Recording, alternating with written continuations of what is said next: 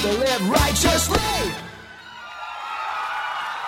It's time for another episode of the Cultural Hall, and as that music indicated, it is yet again another Articles of News. I should stop to tell you there is huge things within this Articles of News, one of which in the third block, we're going to talk all about that multi-million-dollar artifact sale that's going on. $3.4 million, 4,000 artifacts of LDS Church. We've got some folks that are going to come in the third block and tell us about some of those items, why they're so significant, and who the collector was that put those all together. But the other piece that's exciting about this particular episode is we are joined by Kurt Francom from Leading Saints in his first podcast ever. I'm so excited that you'll be doing your first podcast ever in Everness. Thank you for being here. Is this on? Yeah. Does this work? Is that how that does it? Okay. Hey, Richie. Here I am. If people have the video, which you can have by being a Patreon saint of the Cultural Hall, by paying just as little as $5 a month, or I will tell you that now until the end of the year, you can buy the yearly Patreon membership, and you can save yourself some money. We let you save 10% because we know you pay the 10% somewhere else. You can become a Patreon saint of the Cultural Hall, and you can see that he is wearing a T-shirt that we got when we were roomies together. I support podcasters, Richie. This is we got in where was that? Tennessee? Nashville. And we shared a room, but not the same bed, and enjoyed our time in Nashville. We were basically like mission companions for a couple of days. That's right. Except we got except we got to choose each other, and I think at the end we were ready for transfers to go back to our eternal companions. Did we get to choose each other? I think you were the only person at the conference that I knew, so you chose it was me. Convenient. Okay. I don't want to say that you begged to be my roommate to save a little bit of money, although that's how it went down. That's how it went down. It was good. Yeah. So, Kurt, let me ask you, what's new over at Leading Saints? Oh boy! Well, it's the end of the year, and we are we're getting ready for a virtual summit. That's what we do, Richie. You know, I always shake you down every few months for some promotion as we do virtual summits. This upcoming one, which will be happening in January or February, will be Young Saints, all about how to lead the rising generation and, leading youth. That's something we deal with in the church. So when we're talking about youth, like 12 to 18, or are we talking like 6 to 18 when we define youth? I guess we've conflated with young adults as well. So we'll be talking about everything from 12 to, let's say, 26. Okay. So younger folks. Youth is not accurate. Yeah, youth. That's why we call it Young Saints. Okay. Richie. So I should have. Okay. The rising generation, nonetheless. Okay. So, yeah. And there will be a hush that'll fall over the crowd, for they were raised in the time of Gordon B. Hinckley. You remember that? Right. If I get to heaven and there's no hush, I'm going to be really mad. Hey, where's my hush? They're like, you're a Gen Xer, pal. There's no hush. People barely remember that you were getting to heaven. That's right. So if people want to get more information about the Young Saints Summit, how do they do that? Probably at some point I'll create a URL that's leadingsaints.org/young or something, but they can always go to leadingsaints.org/subscribe and make sure you're on our newsletter, and we will definitely make sure you don't miss the details. Well, and if you listen consistently to the Cultural Hall, click subscribe so you don't miss an episode. As Kurt mentioned, you'll hear ads as it gets closer to the Young Saints Summit, so you'll be able to hear all about that. What about you personally? Anything exciting going on? Just the Christmas thing. We're going to Idaho for Christmas, at least a few days before Christmas. See, there's this dynamic that happens about this stage of my raising children life where you can't really go places for Christmas because you got a bunch of stuff that you got to take, and then you got a bunch of stuff you got to bring back. So we're going to go do the family thing in Eastern Idaho, Blackfoot to be more specific. And then probably Christmas Eve morning, we'll make the trek back home to Tooele County, and here we'll do a old Christmas thing. So okay, yeah. All right. How about you? Now let me ask you this: when do you think you'll get to the point where you don't travel anymore? Because there is that point in every family's life where you're like, we've got too much. Parents, if you want to see us, you come to us. That's interesting because my wife has she's the oldest of 7, so there's all sorts of sibling dynamics happening, and I would say I don't know, maybe another 5 years or so, but I don't know if I can win that that debate, because obviously my wife wants to go home at some point. Sure. Have you ever done the holidays away from family? No, It's pretty glorious. oh, I bet, like and Yeah. almost like a vacation Christmas type. Yeah. thing? Yeah. That'd be nice. One time I was in Hawaii for Christmas. Actually, I did Wow. that a couple times, mainly because my ex-wife and I always fought about whose family we were going to the holidays for. And so instead of having the all-out, drag-out fight, we just decided we'd go somewhere else. But this year, relationship is intact and perfectly fantastic. And we're going to go somewhere else because we're like, let's get out. Let's go somewhere else for the holidays. So where's it going to be? We're going to the Orcas Island for up in Washington. Okay. It's And not that's warm. It's not a time to go to that place. The sun's up for like 5 hours because it's far enough north, and it'll be around the shortest day of the year. It's not a glorious time, but it is a time to go, hunker down, sit by a fire, and not have to deal with people. Now, is that relatively close to where your mom lives? It is in the house that my mom Oh, okay. normally lives, but Gotcha. she's here in Utah for the holidays. So we said, "Can we stay in your place?" And she said, "You bet." And I said, "Please and thank you." So we're gonna go stay at her house. And is Robert going with you? Of course, that's another Of great course. thing. When you when you Nice. do the road trip travel, you can take the dog with you. Cool. Yeah. Nice. Well, that sounds fun. That'd be Yeah. good. You know, we're going to get into articles of news, but I want to ask you when we were talking before with leading saints, you've had the opportunity to I know a bishop at least a time. Have you ever been in a stake presidency before? Yeah. I was first counselor of stake presidency Okay. for 2 years. And I was giving you a hard time because you're recently in a new ward and stake, and how you needed to aspire to those callings as soon as you possibly could. I need follow up. Have you been able to clinch one of those positions in your new ward? Well, I've been passing a series of petitions around, campaigning, shaking hands, kissing babies. And Well, you literally, I think it was the last time you were here in the cultural hall, we talked about how you have ice cream socials with people in your ward to get to know them. If there could be a more blatant oh, come on. attempt to be able to get to know, I'm just getting to know my neighbors. Wink, wink. What, do they get a vote at some point? Well, Is there a I mean, ballot they submit? People vote with their familiarity. The question remains: have you been able to weasel your way in out there? My aspiring has landed me as the assistant ward mission leader. Now, I don't know if I'm assistant to the ward mission leader. Yeah, it's but, the assistant to the ward mission Okay. leader. All right. Well, I don't know. Depends on the Sunday, Uh-huh. But yeah, so I'm the assistant ward mission leader, and I'm rocking it. It's fun. It's Cool. And we'll see. That's about as far as my aspiring has led me. So Have you ever been a ward mission leader or assistant ward mission leader or assistant to the ward mission leader before? I think this is my first go at the ward mission. So it's There you been go. fun though. There you Yeah. go. And the ice cream socials, I like ice cream. I like people. Like Yeah. to get to know my neighbors. So Uh-huh. Yeah. So it's that's it's it. not aspiring. That's right. That's right. So here's the little bit about me recently. This is a thought that I've had, and Oh boy. I think it's where I'm headed next as far as my life goes. Okay. Are you ready for this? Wow. Sure. Break it down. I think I'm going to run for mayor Ooh. Of your new Taylorsville. city? of Taylorsville. Yeah. Okay. So what's the how's it looking? I mean, what are your chances? Well, so I'd have the letter in front of my name that not a lot of Utahns have in front of their name if they were to run. So I would probably run at least primarily unopposed. Oh, really? Yeah.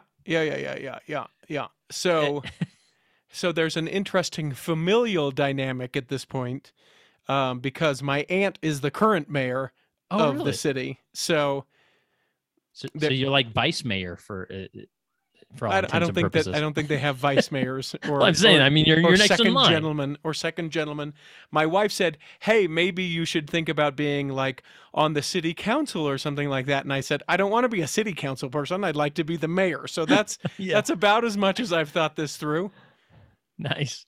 And so is your aunt planning on retiring, or? So she just ran unopposed with the other letter in front of her name. And I think she's done a great job. And that's part of why I think that I might run, because I don't think she's going to run for a third term.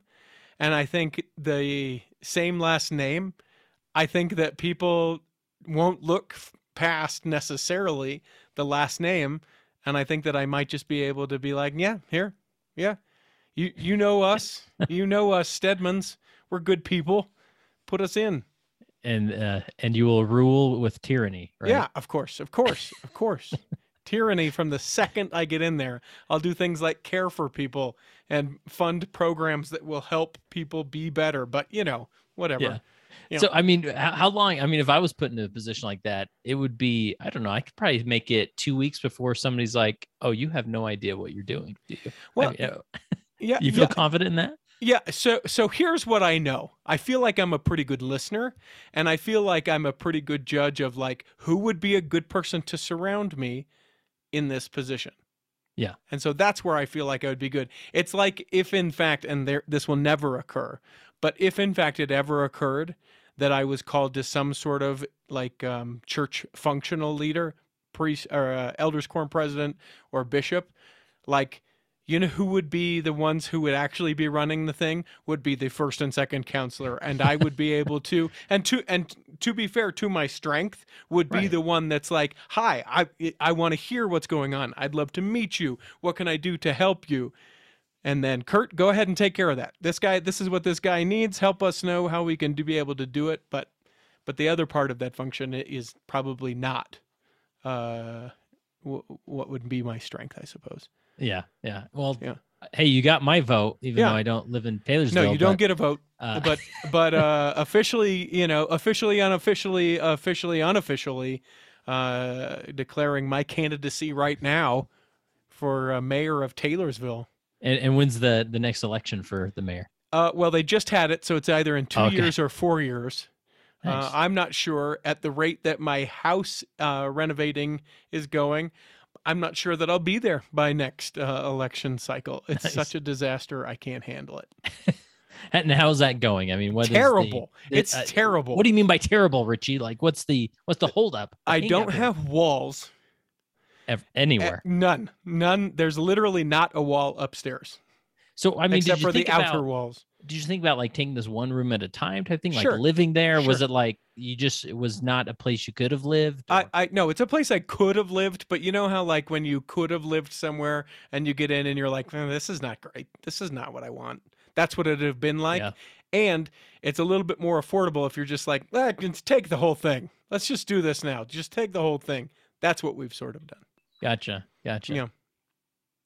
But we're following Brother Ramsey's plan. We're going to be debt free, do a scream, all the things. Freedom. Yeah. Yeah. I've heard the screams. Yeah. Haven't done the scream quite yet. Yeah. No, I'll working on it. 15 year fixed on a quarter of my income. I listen to that podcast so much it's disgusting. It's just disgusting. Nice. But yeah. I mean, we're trying to get out of debt and trying to have a life that I go. Is that possible? Richie? I mean, they say. They say. I've Right? met people who do it. Let's take a break, and when we come back, we'll do actual articles of news.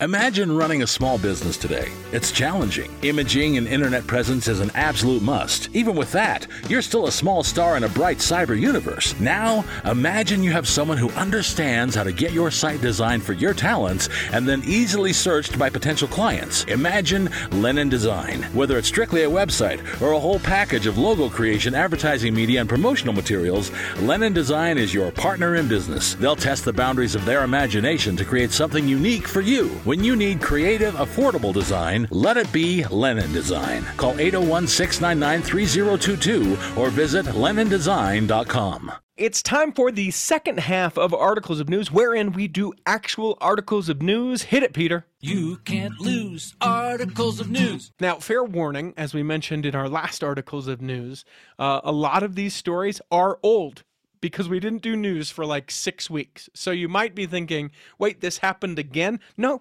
we're just finally getting around to talking about it. Or you might be thinking, oh, that happened? And it could be something that comes in while we're talking about the news. So it's an opportunity to weigh in, to have a little bit of an opinion on the different news articles that have come out from the church in the last little while. So I want to start with this one. Jana Reese, she writes about tithing, Mormon tithing revisited, and about how, in her time in the church, especially as we talk about tithing settlement in this time of year, she talks about how she has reassessed how she helps different organizations, and how some can consider that to be tithing. Now, when you talk about tithing, Kurt, and 10% of your increase, do you pay that all to the Church of Jesus Christ of Latter-day Saints in order to consider yourself to be a full tithe payer? Well, that's a very personal question, Richie, but yes, I do. I 10% to the church, and on gross, I guess. Is that what we do? You're a gross guy. I'm a gross guy. Okay. Yeah. Okay. Yeah. Now let me ask you this. If I said, hey, you know what I like to do? I like to pay 5% to the Church of Jesus Christ of Latter-day Saints, and then I take the other 5% and I donate those to, for the sake of qualifying these organizations, let's call them 501c3s, those nonprofit organizations, like Heard of them. Leading Saints is. That's right. And why you should maybe donate there, because it is a tax write-off. Do you consider, or rather, what would you say if I came to you in an ecclesiastical, which is not your position, if I said, hey, listen, I pay 10%, but I give 5% to the church and I give 5% elsewhere? What would I say? Yeah, what would you say? Well, I got my time serving in such positions, I got this question every once in a while, and I'd often flip open the handbook and I'd read word for word the line, which I don't know verbatim, but that we don't define what that is. And so that's up to you and God, and go for it. And we hope to see you on Sunday. Thanks. Yeah, because as I understand it, and this isn't necessary, I'm not trying to point out a loophole to folks, but if I go in and I say, hey, do you, then the bishop says, do you consider yourself to be a full tithe payer as you go into, your tithing settlement? Yes, I do. That's it.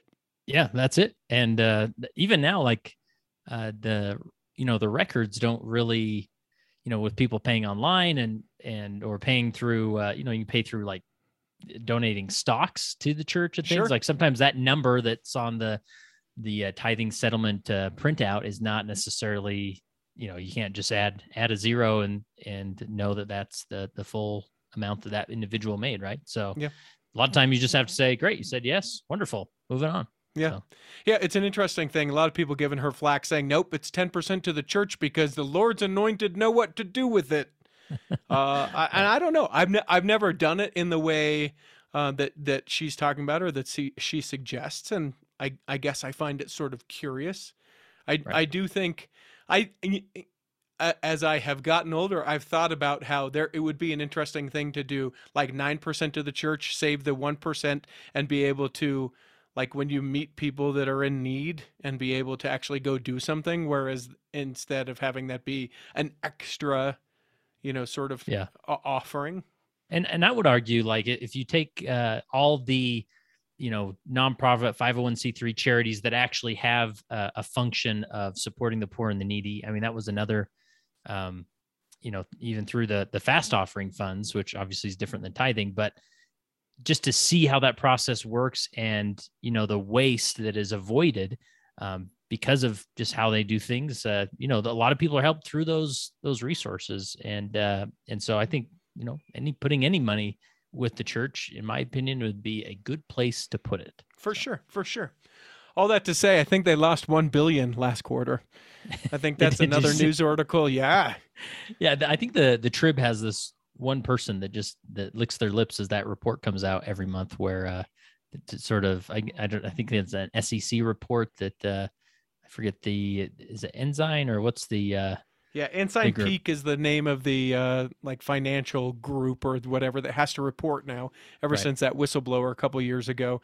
And they report what we the collective church invested in, how much they grossed or that they lost. And and there's I think a 3.5% loss in last quarter's numbers, and they always pick apart as far as what they're invested in and why. And I think a few months ago, someone pointed out that the church was invested in the GameStop, like they benefited from the GameStop debacle that happened. Oh yeah. Yeah. No, year. they rode that wave to like 600 million, something ridiculous. Some people would argue that that's gambling. Some people would say that's investing. Quit trying to make the church being, it's so funny the way we intersect stuff like money, right? Right. Yeah. But I think that overall good stuff is happening with that money. Tell me, what stories do you have, my friend? Well, we got the I think last week in your articles of news, you mentioned the missionary who was in Alabama who was shot, unfortunately. Yes. And he is making a recovery. It says Desert News reports the full-time missionary who was shot multiple times last week in Alabama remains in serious condition, but is showing signs of improvement, according to a spokesperson for the church.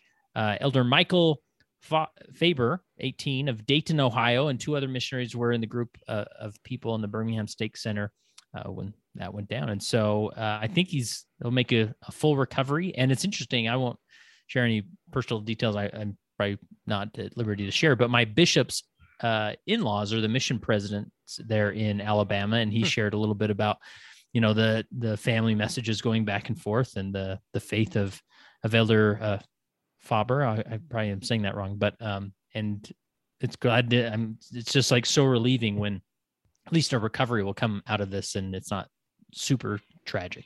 It's an interesting principle, and I've thought this for a while. It takes a little bit of preparation, but like when you're in church doing activities, like I think I'm starting to get of the mind of you lock the door and you leave a phone number on the door that says, hey, for everybody's safety, so we don't have to go searching through every single room with a big flashlight at the end of the night, that kind of stuff. Like you get everybody in, church ball, ward activity, and then you lock the door and you just say, yeah. We're gonna keep everybody out. When I first saw the story, I thought that it was a church ball incident gone bad, meaning they had maybe some member of the community there playing ball with them, and he got mad or whatever, and then went and grabbed a gun and came in. I legitimately thought that's what the story was. Yeah. But as it turns out, that wasn't what it was.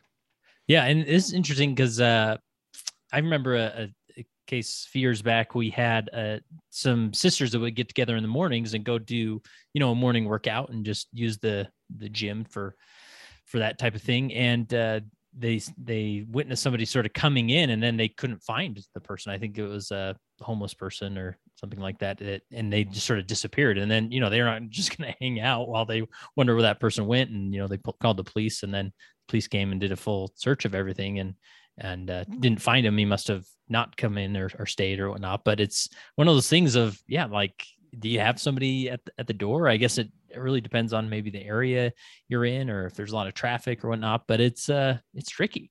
Yeah. I think you get people in, put a sign on the door that says, hey, if you want to get in, we'd love to have you be in here. Call this number or knock, or, every once in a while you go out and check. But even with this, like, I think this, especially as a missionary, you see this individual who's not a member of the church come in and participate in the activity. You're thinking, yeah, come on in. You don't think to do a full screening or ask for specific questions. Before you come in, we've just got a few questions we'd like to ask you. 1, are you packing heat? 2, right. Yeah. This from Portsmouth, Virginia. This is a little while back. Right around 12:30 on this particular day, and this is going back to mid to late November, a 17-year-old boy suffered life-threatening injuries and then walked to the hospital after he was shot in an LDS church parking lot. He wasn't necessarily a member of the church, but just kind of walking by, and that's where the incident happened. Dang. Yeah, be careful. And he's okay? As all reports indicate that he is okay, that he will make a full recovery. Nice. Other things, Roots Tech, the big family history hoop-de-doo. Been there, the yep. Now, when you go, do you go because you like history or because you like large groups of people, or what are you doing there? Now you're calling me out, because the one time I did go was because I was hired as a caricature artist, and they had some caricatures there.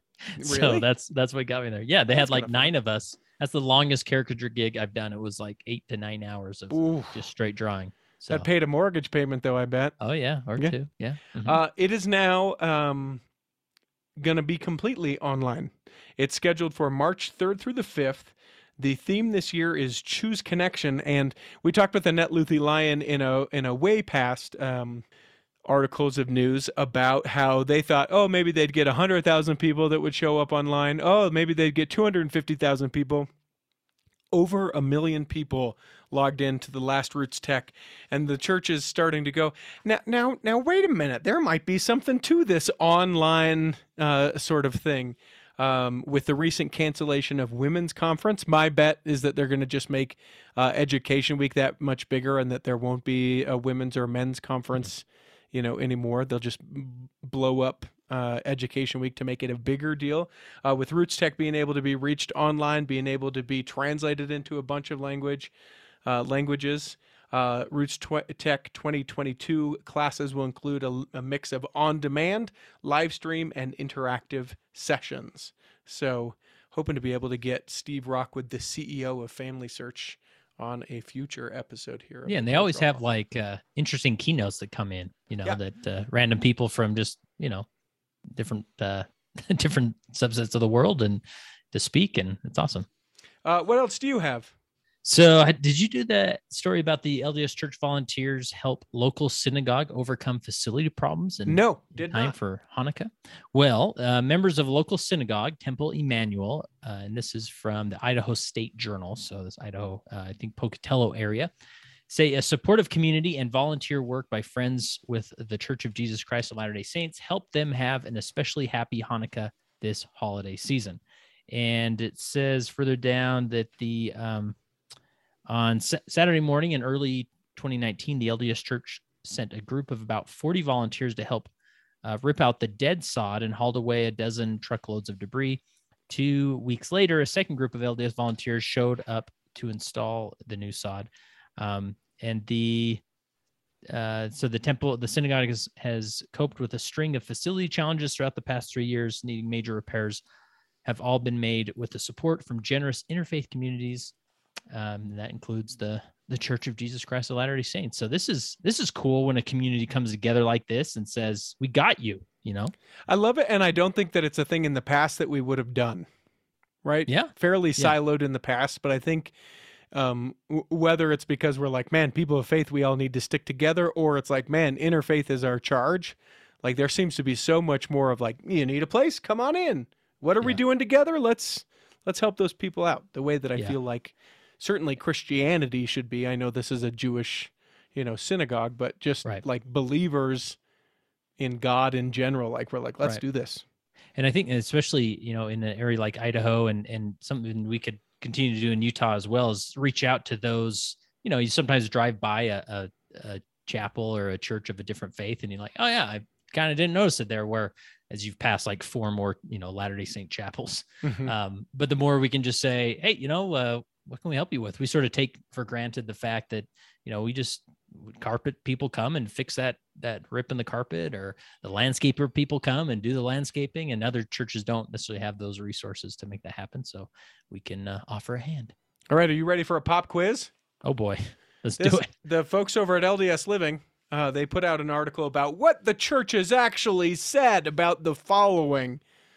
And I love this. The headline boy. was green tea, but it also talks about several other things. So, what has the church actually said about the following? That's the game. Kurt Okay, is the I'm player. not Googling anything. Nope, I will nope. sit here and What- answer these. What does the church teach about green tea? Can we drink it or no? No, we cannot. Now, but here's the. Sorry. Oh, is yeah, that- go ahead. You go want ahead, to go break down ahead. each one? Oh, you want to give context? Fine. Because green tea, obviously something you can drink, but like it seems like in every protein health bar or there's always this green tea in the ingredients, right? So it's so interesting how more complex the word of wisdom is nowadays, because there's just so many types of different products and things that that contain these substances. So I don't know. It's tricky. Back to the quiz. Back to the sorry. quiz. What about vaping? What does the church say about vaping? Just a minute. Well, what? Ooh, cotton candy flavor. I like this. It says no bueno on the vaping. What about mocha, latte, or macchiato? I would say no. And what about iced tea? No. It's not a hot drink, Kurt. I know it's often cold. Yep. But no. As no in bueno. iced? All right, way to go. You passed. I love the regurgitation that sometimes occurs within LDS living. Here's something that we know will get people excited again. Let's share this again. Sometimes you got to turn into BuzzFeed to get those Sure. clicks, Well, and the other thing is, like, if you look at the word of wisdom as like a prescriptive of do's and don'ts, you're doing it wrong. Go ahead, come at me. You're doing it wrong.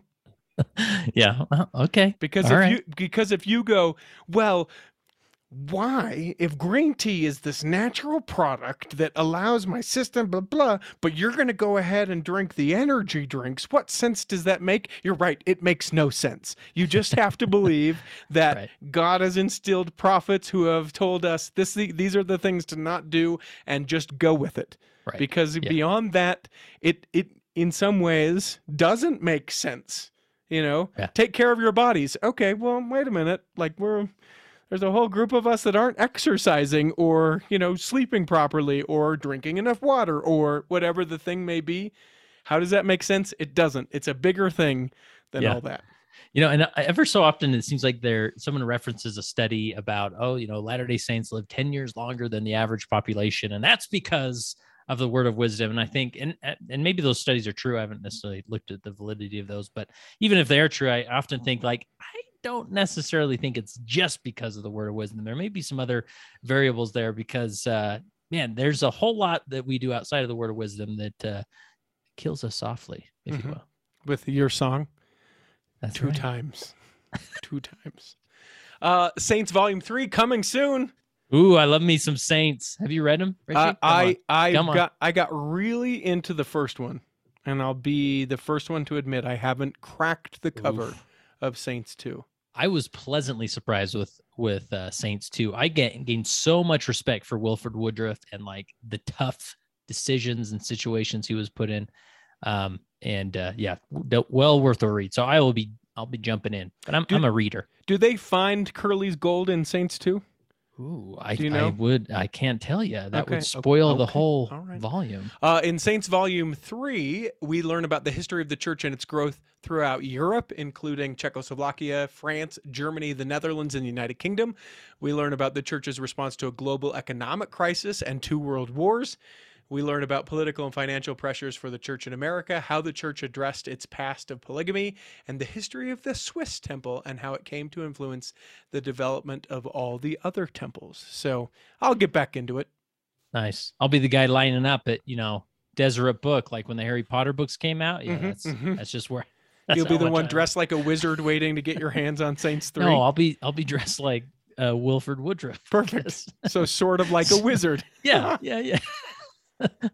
Different, That's right. different hat. Different hat, different authority. So Did you see this article and have you put any thought to it about President Nelson asking other apostles to dedicate temples? oh yeah. I thought that was an interesting. It's one of those things they say, and they're like, oh yeah, that is true. That it's usually a random apostle that's dedicating a temple. It used to be like primarily just a first presidency thing, right? Right. He's given it the opportunity to other apostles as a way to be inclusive. I think it's also very much a way to be in training. I think Yeah. that some areas of the world mean more to, other apostles. Not to say that President Nelson doesn't love Uganda or something like that, right? Or Alabama, or what I'm saying, but there are certainly people like I know Elder Bednar spent a great deal of time and or around Alabama, as I want to say, or Arkansas. Arkansas. Yep. Arkansas, He was the yeah. Stake president there. Yeah, yeah. So if there was something like that down there, it would likely be Elder Bednar that would be with it because he knows the people. He's been sort of around it. That to me just makes sense. And as a training thing to be like, hey, literal future leaders of the church, once I pass on, I want you to have the opportunity to do it. He's he's announced 30, 50 something temples. 1,000. 192 temples. If he did them all, he first of all couldn't do them all, and second of all, why not spread it around? Yeah, I remember when the Brigham City Temple was dedicated, and they sent President Packer, who was an apostle, and that was sort of the first time I thought, oh, yeah, an apostle can do this. Like, it doesn't have to be the first presidency. And it's interesting when they do send that apostle, there's nobody that sort of outranks him in authority or whatnot. They just sort of send him there, and they do the thing, and it's awesome. So this is a great opportunity. Yeah. What other news stories do you have? Well, I don't know how far back. Do it, and I'll tell you if we've done it before. And a lot of these you did a long list in last week's news. But sure. Did you talk about? I don't know. I'm stretching here. Bronco Mendenhall. I don't think that we did. And this is worthwhile because now I want to visit with him. And if you saw his press conference, super cool. Yeah. Well worth a watch. I'm a big Bronco fan, as being a big BYU fan and whatnot. But so he's been at the University of Virginia coaching football, which is an elite, spot as far as like coaching football. Spending a career at the University of Virginia is not a bad gig. Yeah. And 6 years into the gig, had millions of dollars to earn throughout the rest of his contract. And he said, you know what, I got to step away. And it was he talked about it being a very spiritual decision, and just taking some time for a breather between him and his wife, and as they're soon to be empty nesters, and see how it goes. Now, a lot of people are speculating, like, there's got to be something else. Maybe there's a mission call coming or whatnot. But I have a hard time, unless there's some strong inspiration coming through. I don't think the church would want to remove someone like Bronco from such a impressionable position at a major university. And, just his presence there speaks volumes for what being a Latter-day Saint is, and as people see his life and whatnot. So it was interesting too, because I felt like it was sort of a pretty quick decision as well. Right. Where he's like, like 5 days ago, this hadn't occurred to me. Today, I'm good. I'm out. Yeah. And that there was probably a trip or two to the temple and what? Wait, you what? What am I? Right. What? Let's do this one more time now. Yeah. Yeah. So we'll see where he lands. I'm sure I wouldn't be surprised in a few years he, gets another opportunity to coach, or I don't know. We'll see what's in his future. Yeah, and I love how we do all speculate on is he going to go to the NFL? Is it a mission president? Are we talking about an apostle? He'd be a young apostle, for crying out Yes, loud. A 70 Yes. maybe. But we're too early. When we're recording this, it's December when he sort of retired, the 1st of December. That's too early for mission calls. They normally come out, March, April. Yeah. Unless he's filling in for something. Who knows? Who knows? Well, let me ask you this. Do you want just some horrible stories for a minute? Let's go into the horrible stories. The man arrested for the Logan Temple break-in. You remember that we talked about this. He was arrested in 2019 for trying to break into the Logan, Utah temple. Now faces charges for alleged sexual exploitation of a minor. He was a part of a large Facebook group that shared terrible images of kids. And so, certainly in trouble for trying to break into the temple, but now charged with alleged possession of child porn. Prosecutors dropped the charges. We shared this story in a previous articles of news. The gentleman is James Douglas Robinson, was accused of inappropriately touching a teenage girl during a girls' camp. Those charges have been dropped. The attorney said those charges should have frankly never been filed. We were able to provide evidence and information that we were trying to get to the police detective beforehand, but were unable to The prosecutor did the right thing. My client was innocent from that. In September, Robinson was charged with forcible sexual abuse, a second-degree felony. A 15-year-old girl claimed that during a trip in June at the Reed Ranch Resort in Hannah, Duchesne County, Robinson, who was her bishop at the time, had inappropriately touched her over her clothing. He was immediately released from his calling when the allegations were disclosed. Evershed said he doesn't know why the girl made the allegation to begin with. Man, people are awful, but Jesus is good. So thank goodness. Well, and it's such a fascinating thing because you have to believe allegations, right? You have to walk them out, but likely, even though, found innocent of the charges were dropped, that guy's life isn't the same. Yeah. Yeah. I mean, you can't get that just to go away because, you went through the right legal channels or whatnot. So this story, the Idaho sheriff, a Southeast Idaho sheriff, has taken a leave of absence after accusations that he threatened a church youth group and its leader with a gun, according to the news, East Idaho News. Bingham County Sheriff Craig Rowland allegedly threatened a group of young girls and a woman outside of his home. They were dropping off kind notes, and he came out with a gun and said, "What are you doing here?" Made his way over to the car with the girls and their leader. He then allegedly pulled the woman out of the vehicle, made further threats. According to sources close to the investigation, the women and girls were eventually able to drive away and call 911. Wowza. Somebody is high strung for sure. Yeah. Needs to take a chill pill. Well, and I get the impression, and I don't know this may be me reading into it, so this is now this story according to me. I think that he was someone who is a member of the church but doesn't go frequently. And so they were reaching out to him to be like, "Hey, you're loved." And he was like, "Don't love me." Yeah. Yeah. And that's a whole topic that's quite interesting. I remember, serving as a bishop and seeing some records with a note of "do not contact." And I sort of took it I definitely want to respect that. But at the same time, I also want to just, this is dangerous and why wasn't the greatest bishop, but I just feel like if your name's on the roll, I think I have permission to touch base with you at least once a year, maybe once every 5 years. And so I would take those names and I would just stop and say, "Hey, listen, my name's Kurt. I'm down the street. I'm the bishop here. I'm not here to push up anything, push anything on you. I see on your record says do not contact. Is that still the case? Is there anything we can help you with?" And I just would, take it as a real, just a honest conversation and say, and a lot of times they say, "Yeah, you can just keep that on there and great. Hey, I may check in with you next year."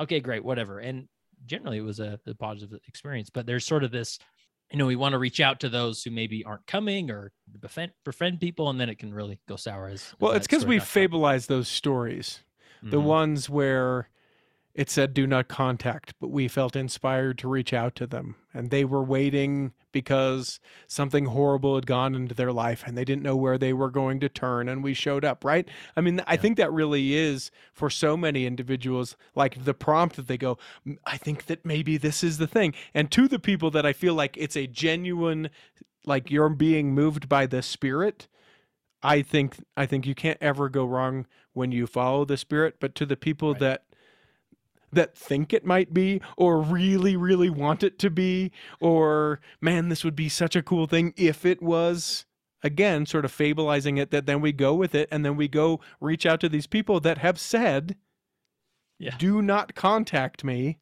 and then, just sort of add to it. It also, to me on some level, and I think that every case is probably unique, I also wonder, like, if your name is on the records of a church that you don't want to have anything to do with, like, there is something curious to me about why someone would want to do that. And I know sometimes it's like, well, my family, my parents would know that I did this, maybe they're hedging bets, or there's any sort of thing that would keep someone on it. But it is sort of a fascinating look to be like, well, if you don't want, why would you do it?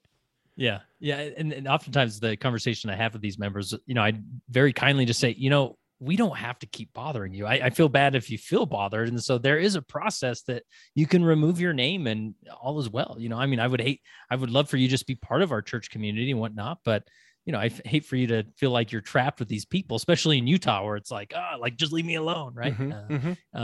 And my mind goes to another awkward story. When I was bishop, we lived in a condominium complex, and like there's these neighbors that were in the same building, and we would see them, and but it wasn't, we never invited them over for ice cream, Richie. That was my first mistake. That's because you were already in the calling, but go ahead. But then, so I never, we'd have maybe a short 30-second conversation at the mailbox, and that's about as much as we knew each other. And, we'd wave here and there. And then I had no idea that they were members of the church, and they sent in a letter to remove their names. So suddenly I'm tasked with like going over to their house, knocking on the door and being like, hey, yeah, Kurt, I'm the guy that lives there. Well, I'm also the bishop. And it was just like this awkward exchange of like, oh yeah, well, come on in. We'll talk about this. And anyways, go knock on your neighbor's door and invite them over for ice cream, Richie, regardless of the aspiration of calling.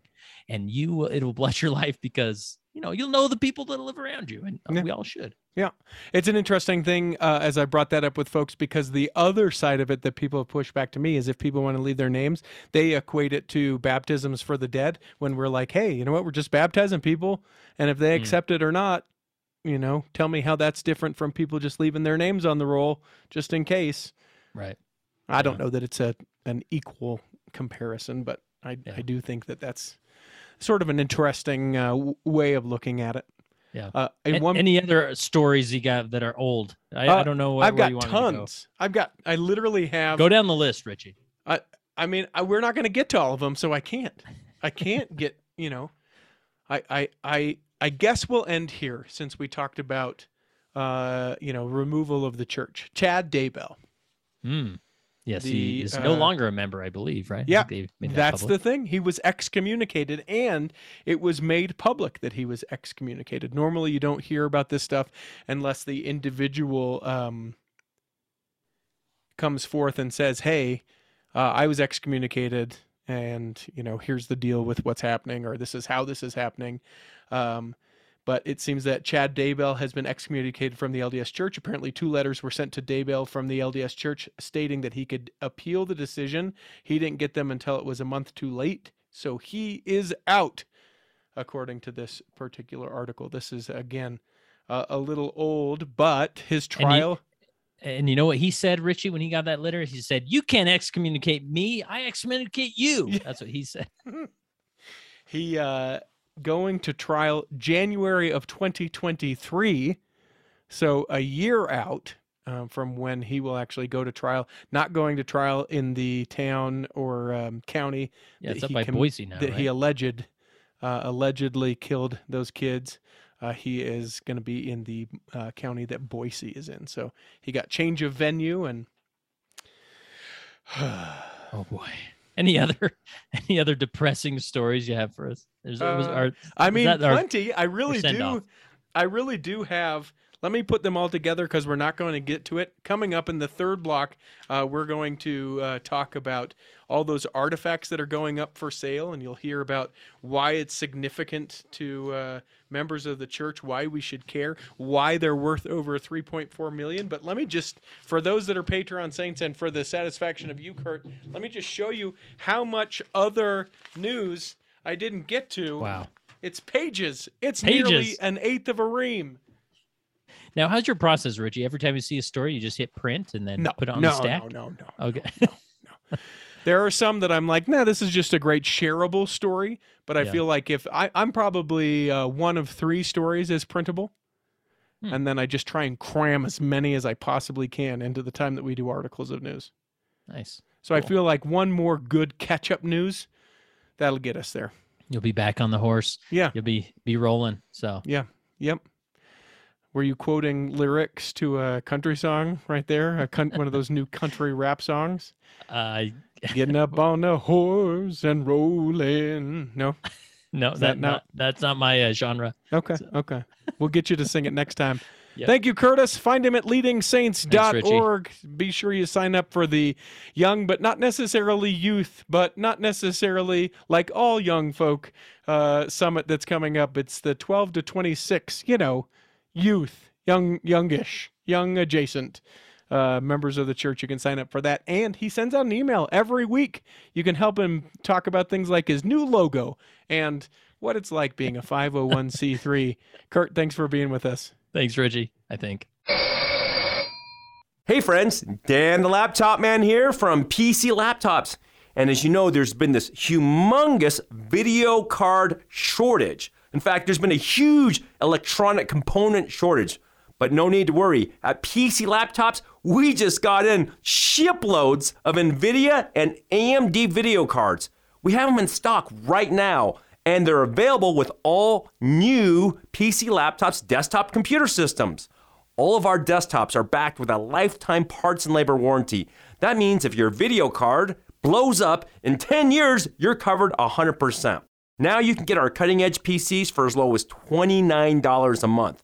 And we also have 12-month special financing. Hurry into PC Laptops right now and grab a desktop computer with an NVIDIA or AMD video card. Because at PC Laptops, we really love you. PCLaptops.com. That's PCLaptops.com. Here in the third block of the Cultural Hall, another great news story that we're excited to share with you. If you follow any sort of Latter-day Saint news online, or you have one of these collectors that ping you when things come up, you probably heard about this more than 4,000 item, more than $3 million collection of rare historic letters, books, and documents relating to the Church of Jesus Christ of Latter-day Saints. It's called the G. Ralph Bailey collection. And yes, as we think about the holidays, it is George Bailey. Yeah, not that George Bailey. That is a fictional one. But G. Ralph Bailey. And here to tell us a little bit about the collection, what's in it, and why it's going for such a high price is Jerry Erkelins, the personal property appraiser at Intermountain Auction and Appraisal. Welcome, Jerry. Well, thank you. The collection's really a spectacular collection, and I believe that it's the finest collection in private hands in the world. Of course, the LDS Church of BYU and the University of Utah and a couple other universities have wonderful collections too, but this, I think, is the best in private hands. It's just fantastic. So tell me what you know about G. Ralph Bailey. Well, I met him several years ago. He had to have something appraised for an insurance policy. And he called me, and we became friends after that. And he was somebody that was so excited about finding his little treasures. My office is in my house, and I live on the avenues. And his office was on, I think, 2nd South and between 6th and 7th East. I don't, that could be the wrong address, but anyway, it was real close. Uh-huh. And he would periodically call me and say, "Are you home?" And I'd say, "Yes." And he'd say, "Don't leave." And he'd dash over with something that he had found. He was so excited and so anxious to show someone.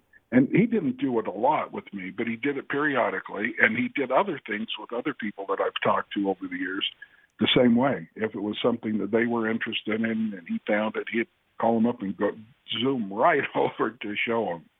Give me an idea. What was it that drove him to collect these Latter-day Saint, artifacts?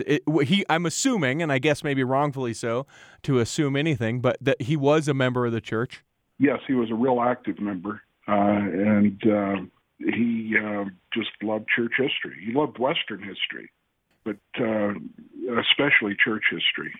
And what did he do professionally that afforded him the opportunity to be able to go and to find these collectibles all the country over? He was an orthodontist. Ah. Okay. And so neighbor, essentially, of yours is like, "Hey, don't move. Coming over. Got this thing." Yeah. Well, just his office. He lived in Bountiful, but his office was real close to my house. Give me an idea of one of the things that he brought over, and he said, "Jerry, you got to look at this." Well, he got a first edition Arnold Freiberg book with all of the Book of Mormon paintings in it. Wow. And he brought it over to show me. That was really interesting. And then he knows that I'm interested in art. He gave me the book. Oh, wow. So also a very giving gentleman as well. Oh, yeah, he was really generous. And I don't, the books, it's a really nice gift. It's kind of a valuable book. But I show everybody to this day. So he also showed me the reference, the Book of Mormon reference book that was found at Haun's Mill. He called me up one day and showed me that. came over and showed me. Give me a little bit more details about what that particular artifact is. Well, I don't know when they started putting them in, but it was real early in the church history. But with every first edition Book of Mormon, they would stick this reference guide in the back. And someone found this particular copy at Hans Mill, and they're really rare. The reference alone has a value of about $25,000. Now, is it just the rarity that makes these things so costly? The rarity and supply and demand. People want them. Yeah. So the history is awfully important too, and like in some of the letters, the history is incredible. So with all of this collection, over 4,000 items, and knowing that it's going to go for at least $3 million, or is valued, I should say, at least $3 million plus, that limits the amount of people who would likely buy this. And I guess as just a general member of the church, like to me, I just think that the church would probably just step in and say, yep, here you go, George Bailey family, we'll give you the money and let's take it. Is there some thought that wouldn't be what happens? No, that won't happen. How come? Well, the church has everything in the collection except several of the letters. And they would like the family to take those letters out and give to them. But everything else they've got. What is it about the time now that they've decided, hey, this is the time we are going to sell this, and the contingent that they have to keep the whole collection together? Well, Ralph died about, I think, 13 years ago, and his wife Sylvia died just a little over a year ago. And when she died, the family decided that they would sell the collection. And the reason to keep it together, because they could potentially make more money if they divided it out. Is it just because, this was their father or grandfather's collection and to honor him? I believe so. That's part of it anyway. And the collection, the family, and they're probably right, of course, but the family doesn't think that there's a theme to his collecting. And I kind of feel like there is. Or maybe it's just a subplot, sub-theme, but it's the Mormon War. There's so many books and pamphlets and almost all of the Brigham Young letters, not all, but almost all, have some sort of reference to something that was happening during the Mormon War. Are there any things, I mean, you mentioned some of the Brigham Young letters, and I know that some of the most valuable items in the collection, you mentioned the Book of Mormon, the first edition with the reference pages and Hans Mill. There's some other Book of Mormon first editions. But what is it that's in, like the Brigham Young letter from the 8th of August of 1857 or the one from March of 1859? What is it about those particular letters that make them that much more valuable? I would think anything sort of penned by the hand of Brigham Young would be valuable. What's in those letters? Well, I don't have the letters in front of me right now, so I can't tell you the dates. Okay. But I can tell you there's one of the letters where Brigham Young is complaining about the federal judges and prosecutors and the U.S. Army being here to protect those judges. And in another letter, he calls President Buchanan Beelzebub, the great Satan. In another letter, he tells of the burning of Fort Bridger and the destruction of all of the Army's stored food and animals. And he then sends jokes that he sent the Army 40 wagon loads of salt in case they need salt. So, and that's what makes all this stuff so interesting and valuable. Most people don't know how he hated and really feared the federal prosecutors. Yeah. They wanted him to testify, and that's in a lot of the letters too. They wanted him to testify about Mountain Meadows. And he never had to. He was smart enough that he could always find a way out, but they wanted him to testify. giving folks a quick heads up, if you want to see some pictures of some of these items, we've been graciously shared those, and you can find them in the link associated with this episode at theculturalhall.com. So how does this auction work from here out? People can hop online and be able to see and read about some of the items, but in my mind, I envision a room in downtown Salt Lake somewhere where we sort of in hushed tones welcome in the wealthiest within the church or interested in the church, and in a very silent manner, everyone, sort of raises their little, auction stick or whatever you would call those things, and then this thing gets sold. Paddles. Paddles. That's it. Paddles. Is that how this will actually get sold, or is it much different? No. What Scott Best, the trustee and son-in-law, is going to sell it. So right now, if you contact Scott Best, he will send you a packet with all the items in them. And if you want, you can call his brother-in-law, Greg Bailey, and look at the items. If you have any questions about the items, you can call me. And then he's just going to take offers, and the highest offer he'll accept. And when do they hope to sell it by? I don't think they have a deadline. So when you say highest, I guess I just wonder, well, there might be another high one out there in the future. I guess they just when they get to the point that they feel like it's valued and it's high enough, then they say, sold! And then... That's what they'll do. That's the plan. Is there anything within the law around this that it has to be disclosed who purchases it? Are these things public, or can they be completely private? And they can be completely private. There's no. I'm not a lawyer, but I'm sure that it can be sold to anybody they want to sell it to. It's private property, so. Huh. As you think about the collection in its entirety, the 4,000 plus items, is there anything that either strikes your interest as just being sort of odd or maybe out of sorts, or something that you're like, if they would divide it and you could purchase just one of those items, that you would maybe go after? I wouldn't mind having a first edition Book of Mormon, but other than that, No? I'm not a big collector of Mormon memorabilia. What is it then that got you into being an appraiser of such a thing? Well, I'm a personal property appraiser.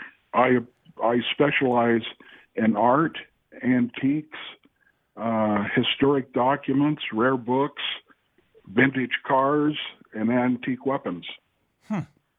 And so this just sort of I don't specialize at all in LDS memorabilia, but I do it occasionally. Wow. But it's not my specialty. I'm not just exclusive Mormon memorabilia. Jerry Erkelen's the appraiser for this amazing collection. It'll be interesting to see how much this ends up going for. They're valuing it at $3.2. Is that right, Jerry? Yes. $3.2 million. And they're taking offers, so contact those folks. I'll leave that contact information along with some pictures for you to be able to see various parts of this collection. That'll be available at theculturalhall.com. Jerry, thank you for giving me of your time and being willing to tell us a little bit about the process of this and some of the things that are interest. I appreciate it. Well, thank you, and tell everybody to look at it, even if they aren't interested in buying it. Just send for the packet and take a look at it, because it's really interesting. Is there an all-in-one stop shop website that people can go to see? I mean, obviously we can Google it, but is there one that you would lead people toward? No, we don't. I don't think it would be. You'd have to go through Scott Best, and he would send you the information. Awesome. Well, we appreciate your time. We hope that this episode has nourished and strengthened your body, that if you're not healthy enough to listen this week, that you'll be healthy enough to listen next week, and that when the time comes, you'll be able to travel home in safety. In the meantime, Rick McGee, Debbie Wanless, Brother Brent, and Chocolate Cake Bites podcast will be saving a seat for you on the back row of the Cultural Hall. Save me a seat, it's sure to be neat on the back row. We really gotta go on the Cultural Hall show.